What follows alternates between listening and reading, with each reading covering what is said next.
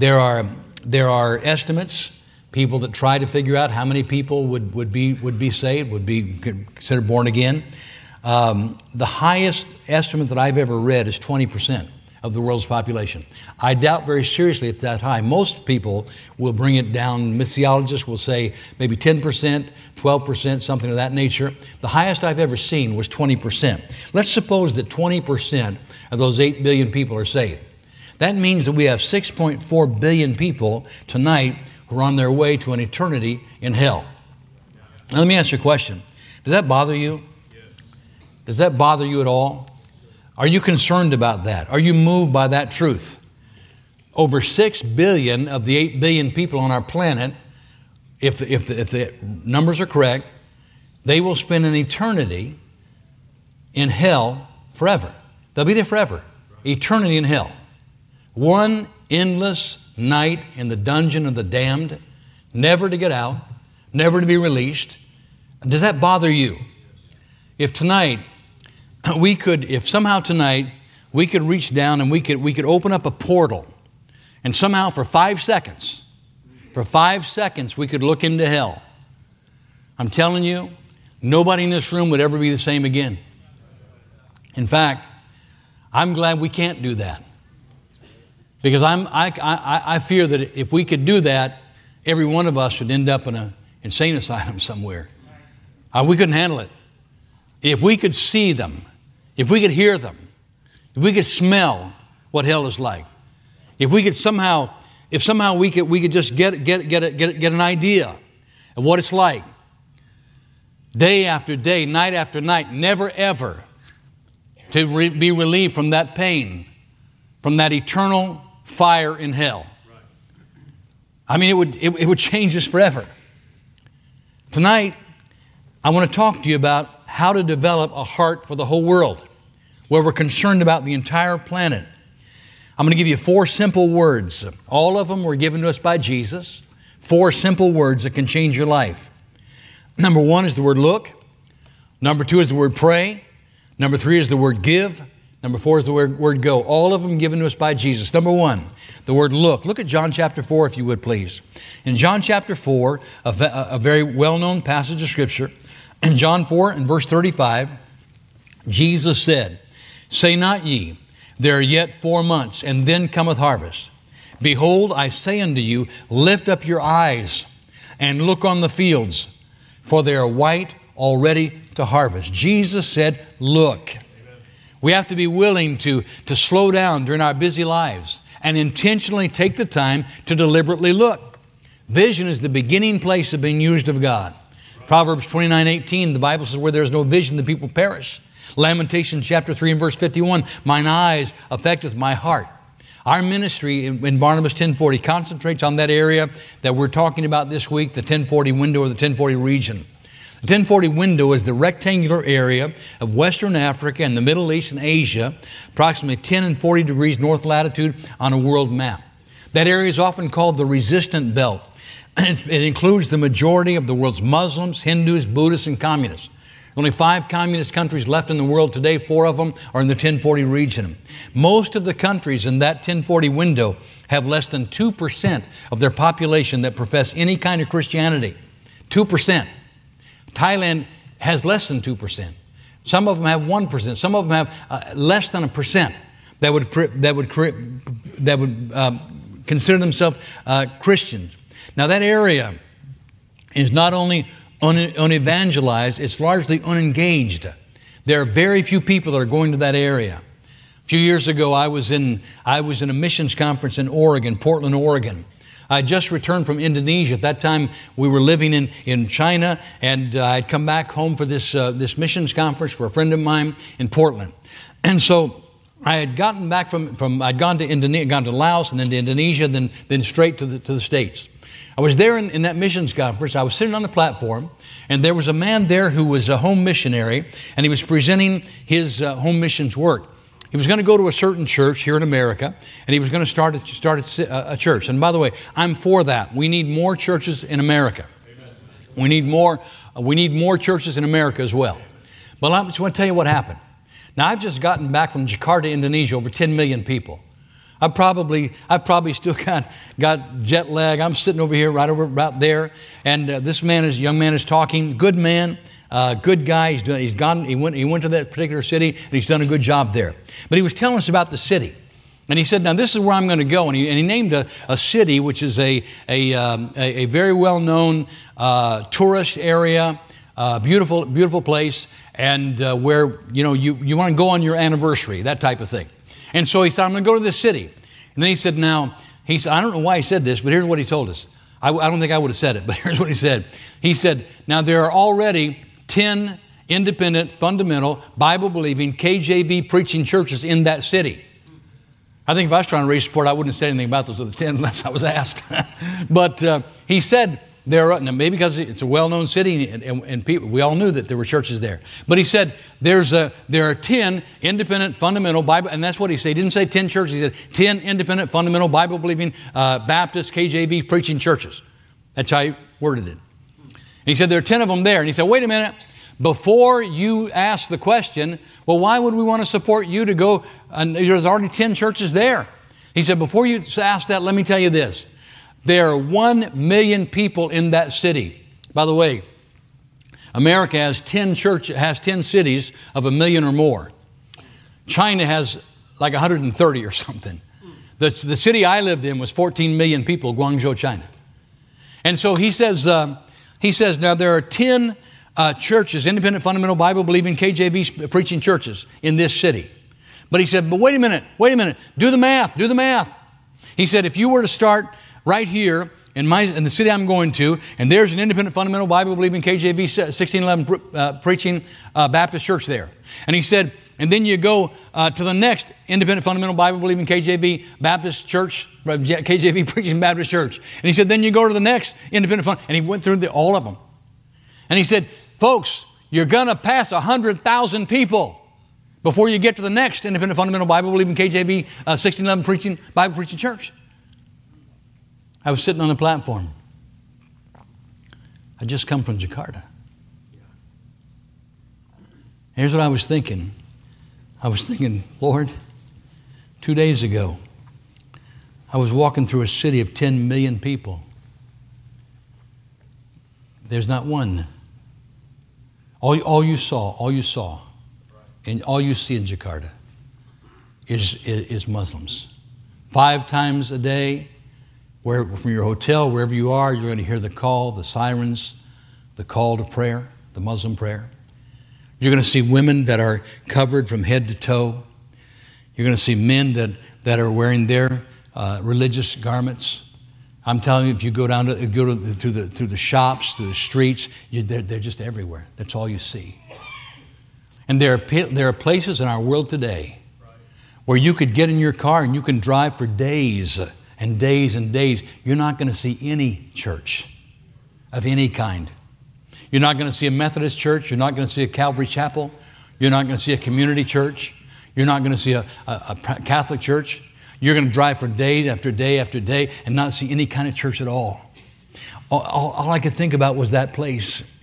There are places that in our world today, you can drive through Indonesia. You're not going to see an independent, fundamental, Bible-believing KJV 1611 Baptist church. Now, there are some, but they're not allowed to have a sign. I was preaching in one during that conference, the 40th anniversary of a KJV, a good Bible preaching Baptist church. But you're not going to see any of them.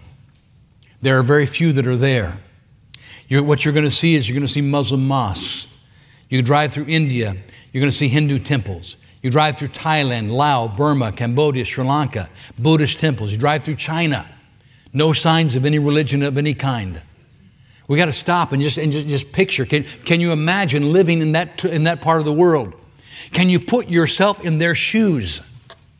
Can you imagine your family being there? What if it was your family and you were living in a village? Your ancestors have always been Buddhist. You've never known anything else at all. You've always been Buddhist. As far back as you can go from your beginning, you've always had this religion, and you've never heard of any other religion. Nobody's going to come to your village. Nobody's going to come to your area. Nobody's going to come and talk to you. Nobody's going to give you a tract. You're going to be born. You're going to live your entire life. You're going to die. You're going to go to hell. And nobody's ever coming to change anything about that. Let me tell you something about those people. They're just like us. They're just people. They have feelings. They love, they hate, they have desires, they have dreams, they want a better life for their children. They're just like us. What if it was you? What would you want somebody to do? Would you want somebody to care? Would you want somebody to know about it? We've got to deliberately look at the world that's out there. That's why it's so important to have these type of conferences. Because otherwise we're going to be wrapped up in our own little life. We're just going through life. We don't see it. Why? It's not in front of us. We don't have a reason to see it. Stop and look at it. Lift up your eyes, Jesus said. Look at the world. Look at Matthew chapter 9, if you would please. After Jesus said to look, what did He say to do? In Matthew chapter 9, again, these 4 simple words that Jesus gave to us. And they're nothing that you're not familiar with already, but let's just revisit them. In Matthew chapter 9, we see it again. Jesus is moved with compassion when He looks. In Matthew chapter 9, the Bible says this. Pick it up if you would please at verse, let's go to verse 36. Let's go to verse 35.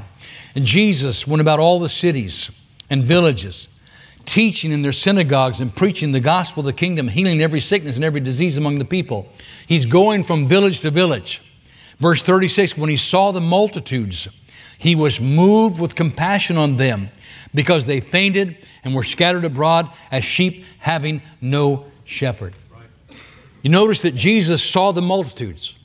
And when He saw them, He was moved. Amen. One reason we're not moved is we don't see them. Right. We don't see them. We don't look at them. When Jesus saw them, He was moved with compassion. And by the way, before the multitudes were ever moved by Jesus, He was moved by them. He cared about them before they cared about Him. He was moved with compassion. Verse 37, then saith He unto His disciples, the harvest truly is plenteous, but the laborers are few. Pray ye therefore. Pray the Lord of the harvest that He'll send forth laborers. The answer to our lack of workers is prayer. Prayer moves the heart and the hand of God. Jesus said, without me you can do nothing. Prayer. The work, not only for us to pray for workers to go out, but for once the workers get there, you've got to build your ministry on prayer. Amen. God's the one that has to work through it. But wait a minute. So this afternoon, I was thinking about this message and putting some things together. I thought about something, and I thought, Lord, I've been saved since I was 20 years old, 53 years, and I've been in ministry for 50 years. I'm in full-time ministry, never anything else. I've had other jobs. But only to be able to put food on the table while I pastored. I've pastored churches that couldn't afford to pay me, so I had side jobs. I've done that. But as far as I've been in full-time ministry. There was never a time. It's not like I pastored for a number of years and then say, hey, I think I'm going to take a break for 6 months. No. It's always 50 years.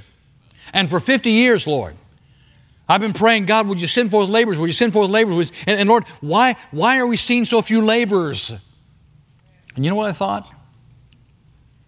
I don't know that this was from the Holy Spirit or from God, but here's what popped into my mind. Dwight, maybe because God knows you don't really mean it. Maybe when we're praying prayers, we don't really mean it. It's just the words. Think about that. We're going to have a prayer meeting. We're going to pray that God would raise up people to go to go into missions, to go out and to serve, to go to the 1040 region. And so we pray, oh God, would you send somebody there? But we're not willing to go.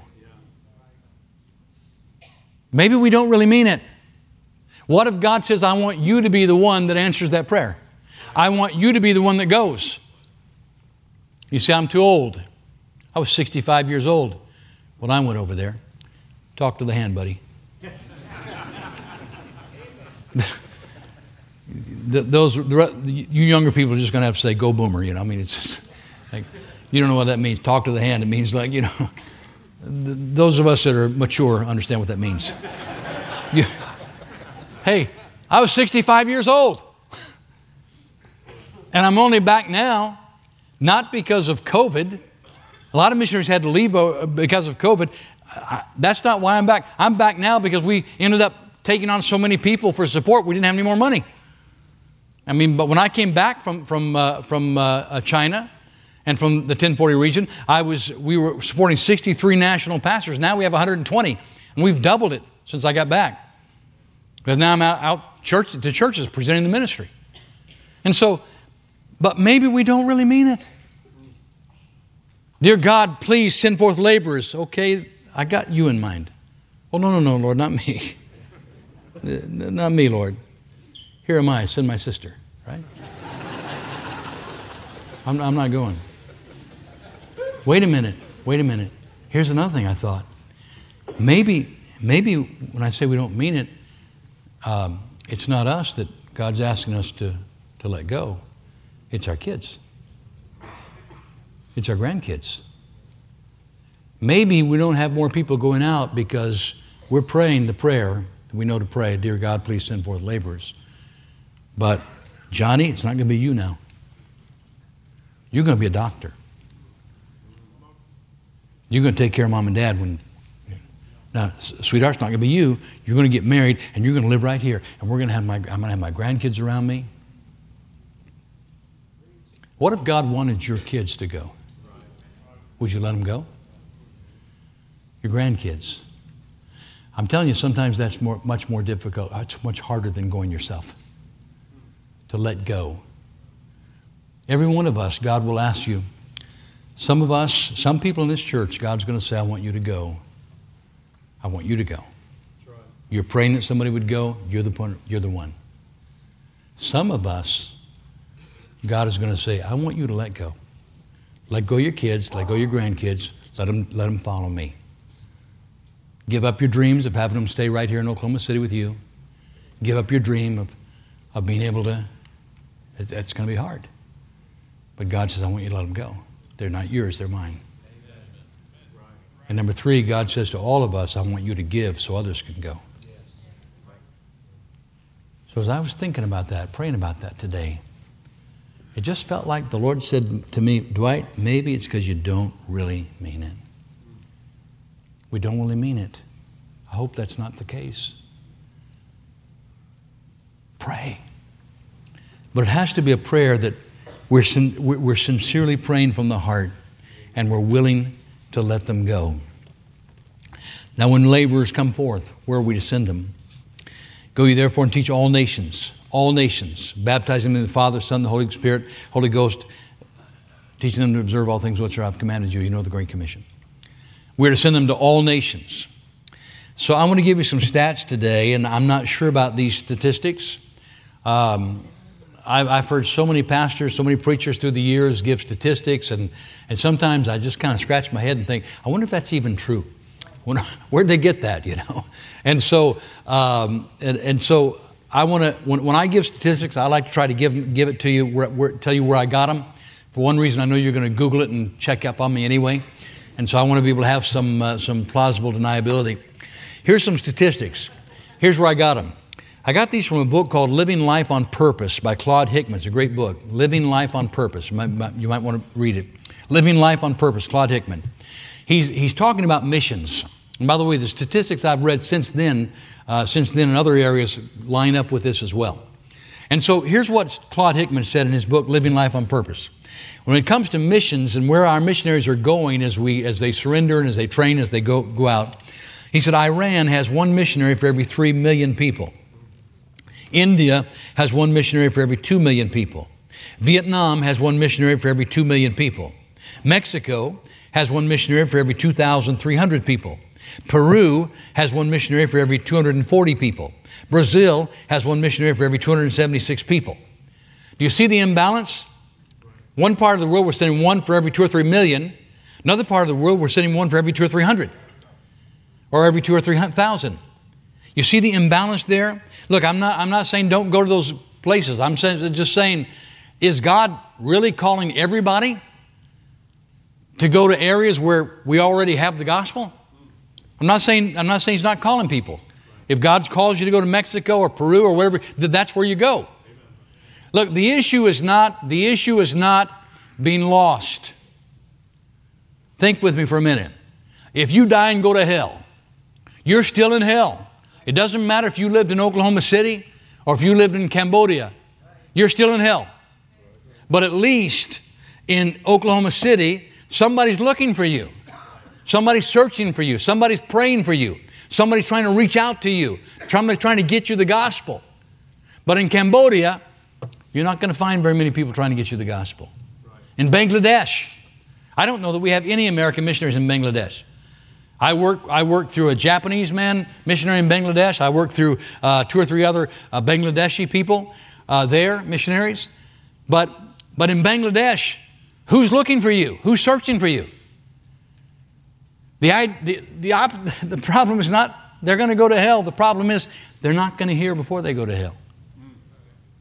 There's only one thing worse than being lost. And that's to be lost and nobody's looking for you. Right. Can you imagine what it would be like? You're lost. You're unsaved. And nobody's looking. Right. Nobody's searching for you. Nobody's coming to your village. Nobody's going to come to you.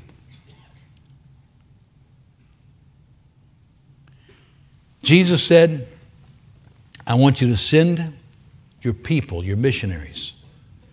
I want you to go into all the nations, not just a few nations. Amen. We need to begin to pray for our laborers to go into unreached nations. I'm praying daily for the Vietnamese city of Hue. I have a Vietnamese pastor in Da Nang, and he and I have a great guy, in and out of jail for years.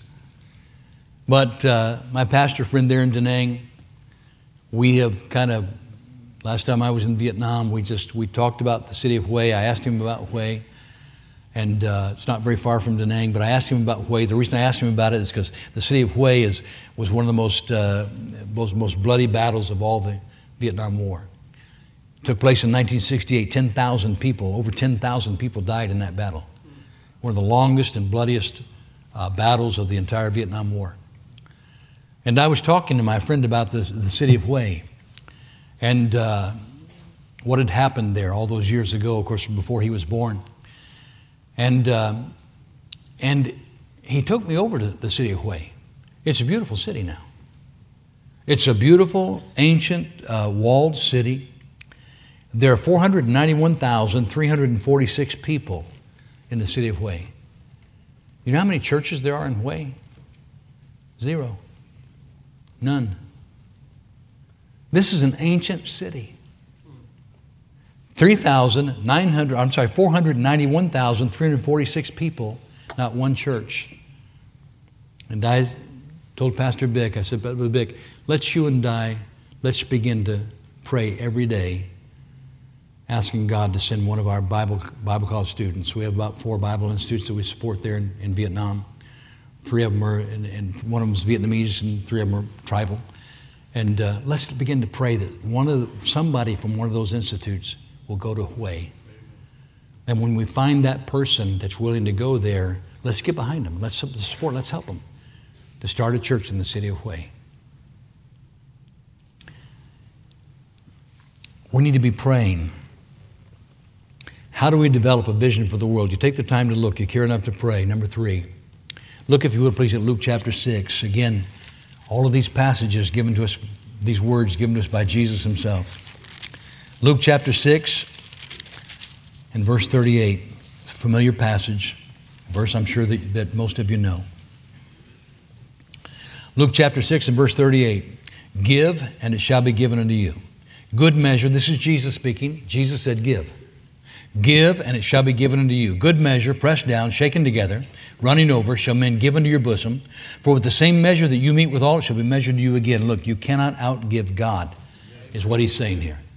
Jesus said, if you'll give, I'll give back to you. I'll give back to you abundantly. Tithing is the beginning point of Christian stewardship. That tithing is where you start. That's not where you stop. That's where you begin. In fact, I think this giving is over and above the tithe he's talking about in Luke 6:38. It's over and above the tithe. Tithing is returning 10% of our income back to God through the local church as an expression of our love and obedience and devotion to Christ. Now, I'm going to make a statement. Tithing has recently, it's recently come under suspicious by some people. It's been practiced by God's people for thousands of years. But recently in America, people have I've begun to hear something. I didn't hear this, I didn't hear this when I first started pastoring. In 1974, when I first started pastoring, nobody, I don't remember anybody ever saying to me when I teach on tithing or preach on tithing, Pastor, that's not for today. That's an Old Testament law. We live under grace. Nobody said that. They just said yes or no. I'm not going to tithe. I can't afford it, whatever it might be.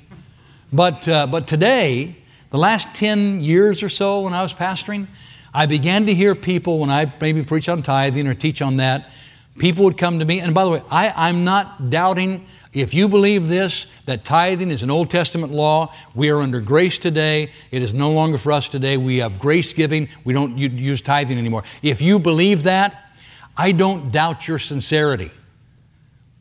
I mean, I don't know if you're sincere, but I don't doubt it. I'm not thinking that you're stingy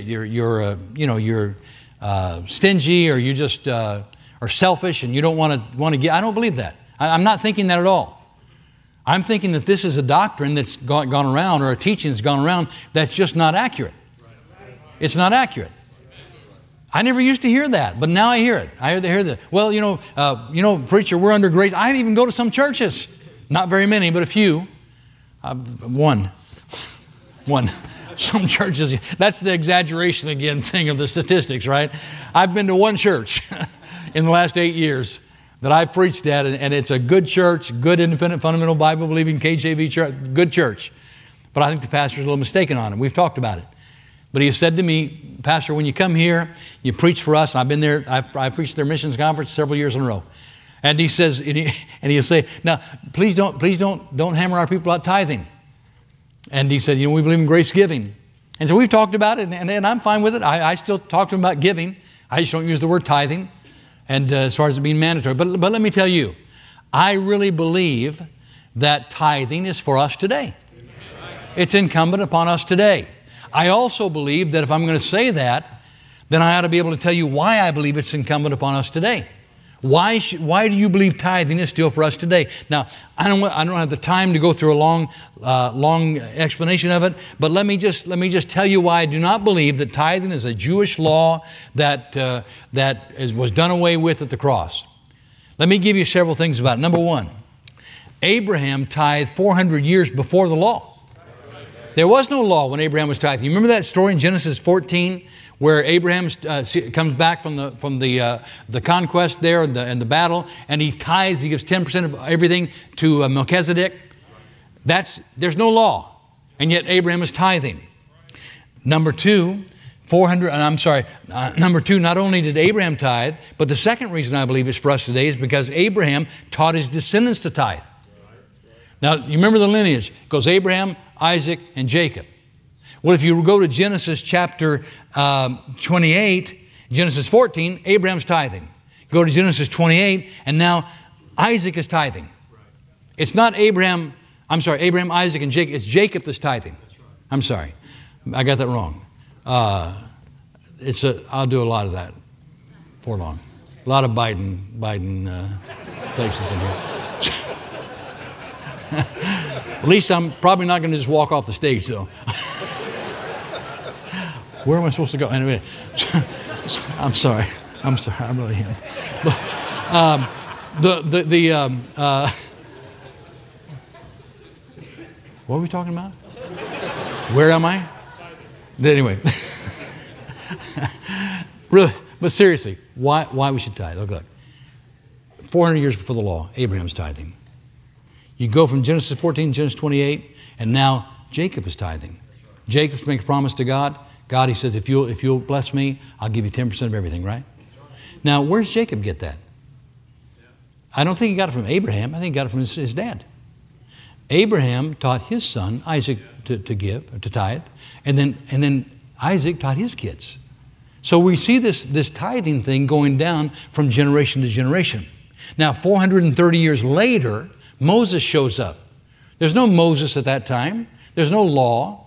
So Moses shows up 430 years later, and he incorporates tithing into the law. Leviticus 27:30, he said this, all the tithe of the land is the Lord's. It is holy unto the Lord. Now notice what Moses did not say.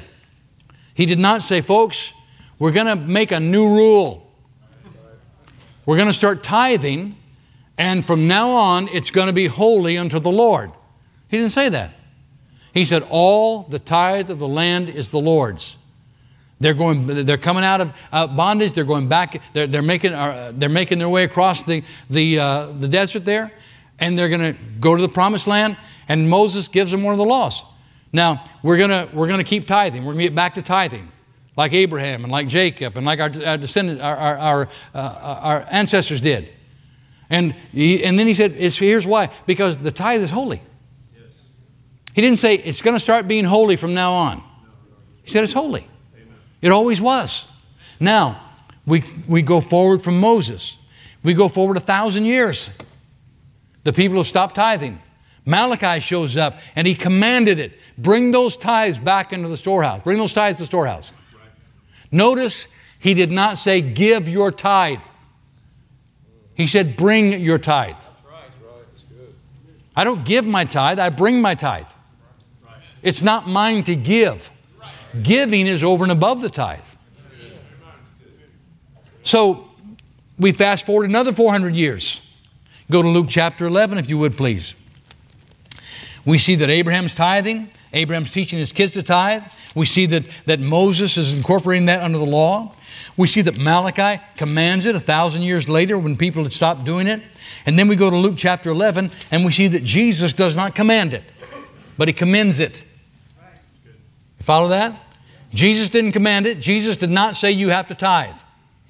Look, I don't believe for a second that my relationship with that God's going to love me more because I tithe. God loves me. Look, there's so many other things besides tithing that if God's attitude was toward me that, hey, I'm going to only love you if you do good, I'm in trouble. I tithe, but there's other things I missed the boat on. God loves you. He loves you because God is love. And He's always going to love you. And by the way, so is this church. You're not a second-class church, a member of the church if you don't give, you don't tithe. I'm just trying to tell you that it's the right thing to do. It's what God wants us to do. So we go to Luke chapter 11. Jesus did not command it, but Jesus commended it. He said, this is a good thing for you to do. Luke chapter 11, notice He's rebuking the Pharisees in verse 42. Woe unto you, Pharisees! You tithe mint and rue of all manner of herbs. Now, they tithe very specifically, very carefully. They were doing their tithing exactly like they were supposed to do it. I mean, very legalistically. And then He says this, but Jesus said, but look, you missed the most important stuff. You passed over judgment, the righteousness, and the love of God. I mean, you're very, here you are as a church member. It's like we're saying, okay, I tithe. Man, I tithe if I get a dime, a penny of that's going to God. If I get $1, 10 cents, I tithe very, very carefully. Everything that I give 10% to God. But you're just a real jerk. When it comes to your attitude towards people, when it comes to mercy, for love, you don't love people, you're just let's say, I'm doing that, and I'm just a jerk. You know what Jesus says? Jesus says, hey, look, you missed the boat here somewhere. It's good that you tithe, but there's more important things than tithing. Right. And that is the love of God, right, and mercy and righteousness and judgment. These are much more important than tithing. But it doesn't mean you stop tithing. That's right. No, get back again to Luke 11:42. He said, you passed over judgment and love of God. Now, would you underline this? Would you read this? Let's read this out loud. What is the next phrase? These ought you to have done, and not to leave the other undone. So to say Jesus didn't teach tithing, well, maybe Jesus didn't lay it out like Moses did, or something, but Jesus definitely commended it. Jesus definitely said you should tithe. And so what's it going to take to get the gospel around the world? We need finances. We need money. Now, this is so much more than just we need money, though. If somehow we could grasp this. Look, God wants to use you. Now listen to this next statement. God will give to you what He wants to give through you. You get that? This is more important than just tithing and giving the missions over and above the tithe. God is going to give to you because He wants to give it through you. So many times in my life, God has given me something of a financial gift of some sort, and I don't need it. And as a young Christian, a young pastor, I started to learn to say, Lord, what do you want me to do with this? What do you want me to do with this? I had a guy in our church, at my first church in Redwood City there, we talked about it at the chapel yesterday. He came up to me one day and he handed me $200. He shook my hand and paid me $200. I knew this kid was poor. And he said, Pastor, God told me to give you this. I said, no. I said, listen, man, God didn't tell you to give me this. Take this back. I don't need that. You need that. This is for you and your wife. You keep that. You need it, your family. I knew these guys were struggling. And he said, Pastor, God told me to give you this. His name is Bill. And I said, Bill, God didn't tell you to give me this. Yeah, honestly, I appreciate it. I love you, man. But Bill, you keep this. Gail and I are fine. We're fine. We don't need it. And he said, Pastor, God told me to give you. I said, Bill, God did not give you. I know he's an emotional kind of guy. He's very emotional anyway. Weep easily, at the altar a lot. He's just a very good, tender-hearted guy. And I said, Bill, I love you, man. And I know you love me, but I don't need this. And he just wouldn't stop. And I said, okay, Bill, you go home and you take this money, you go home and you talk to your wife about it, you pray about it. And Wednesday night when you come back to church, if you are convinced, and Mary is convinced, Bill and Mary, and I said, if Mary's convinced that you're supposed to, God told you to do that, I'll take it. But I'm telling you, I don't need it. He came back Wednesday night in the hand, man. Take this. I said, okay. I put it in my pocket, and I prayed, and I said, God, I don't know what you want me to do with this, but evidently there's something somebody needs something.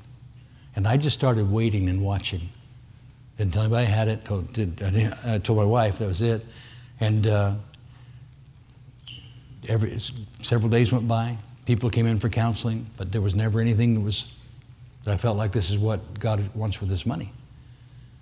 I'm driving home after work one day, several days into the next week, and I'm driving along, and as I'm driving along, there's a young couple.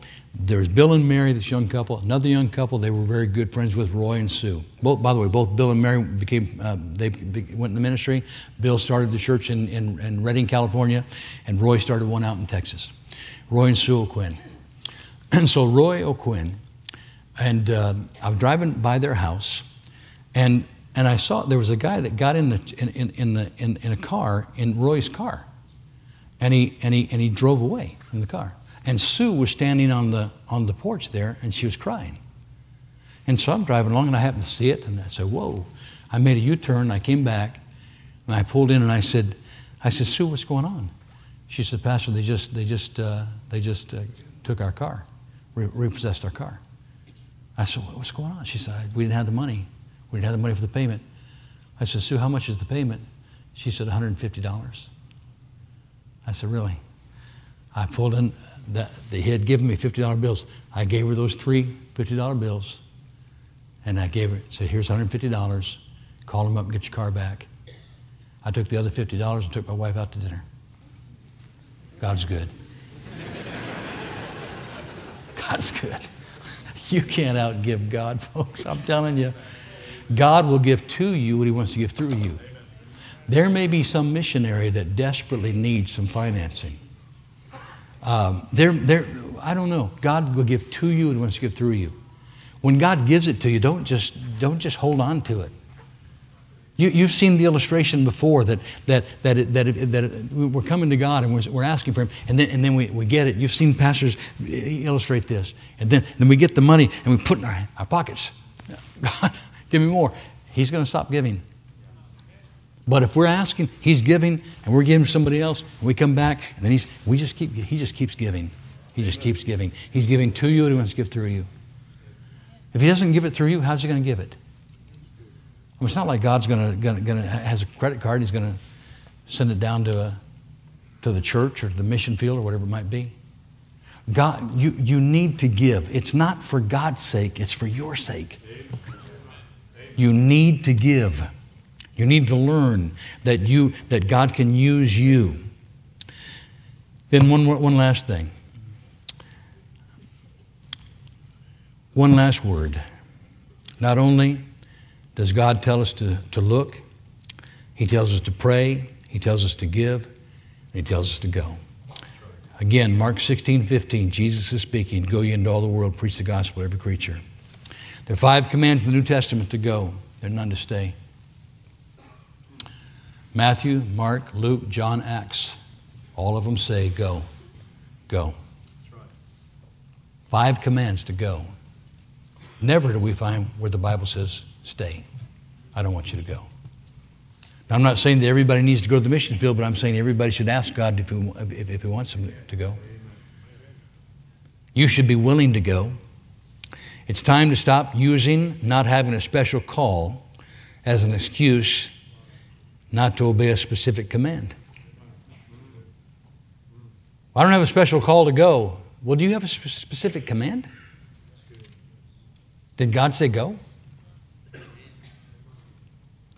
I mean, I when I pastored in my church, every year at missions conference, I'd kneel at the altar and say, "God, do you want me to go? I'm willing to go." I told my wife when we got married, "Babe, we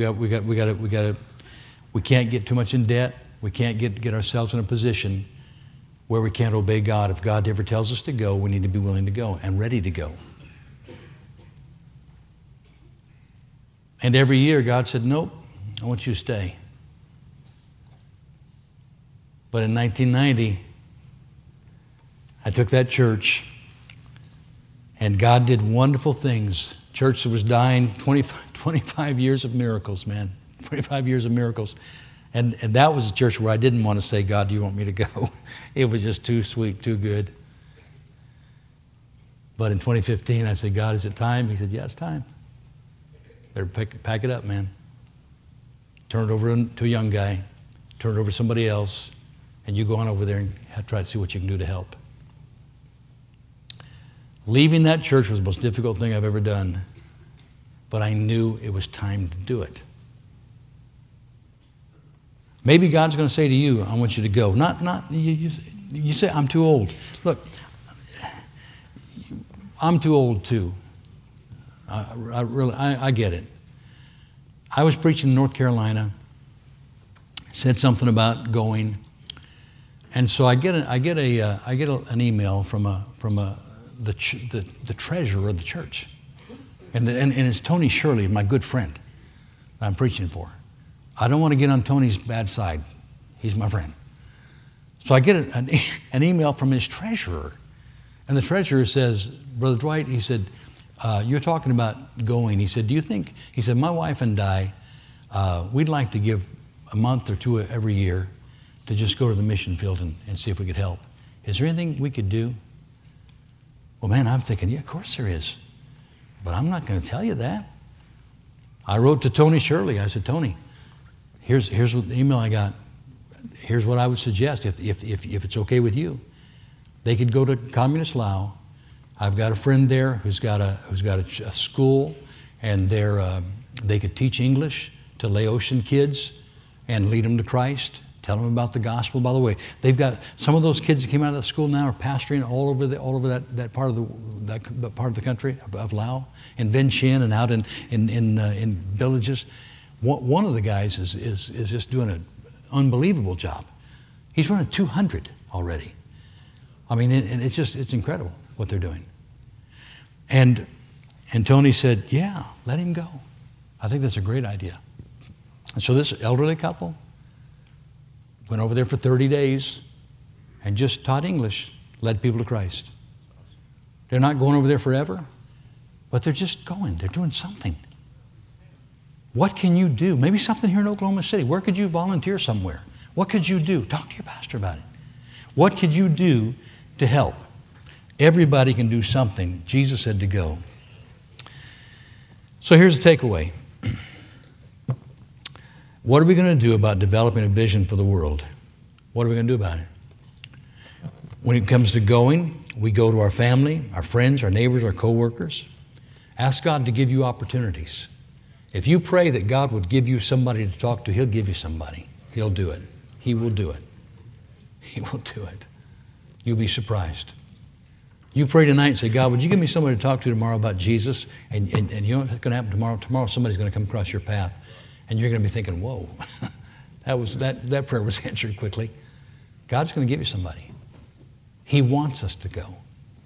Go to our neighbors, go to our friends. And some of us, He wants to go around the world. What are you going to do about it? Giving, going, looking, praying. So simple, but it's what Jesus told us to do.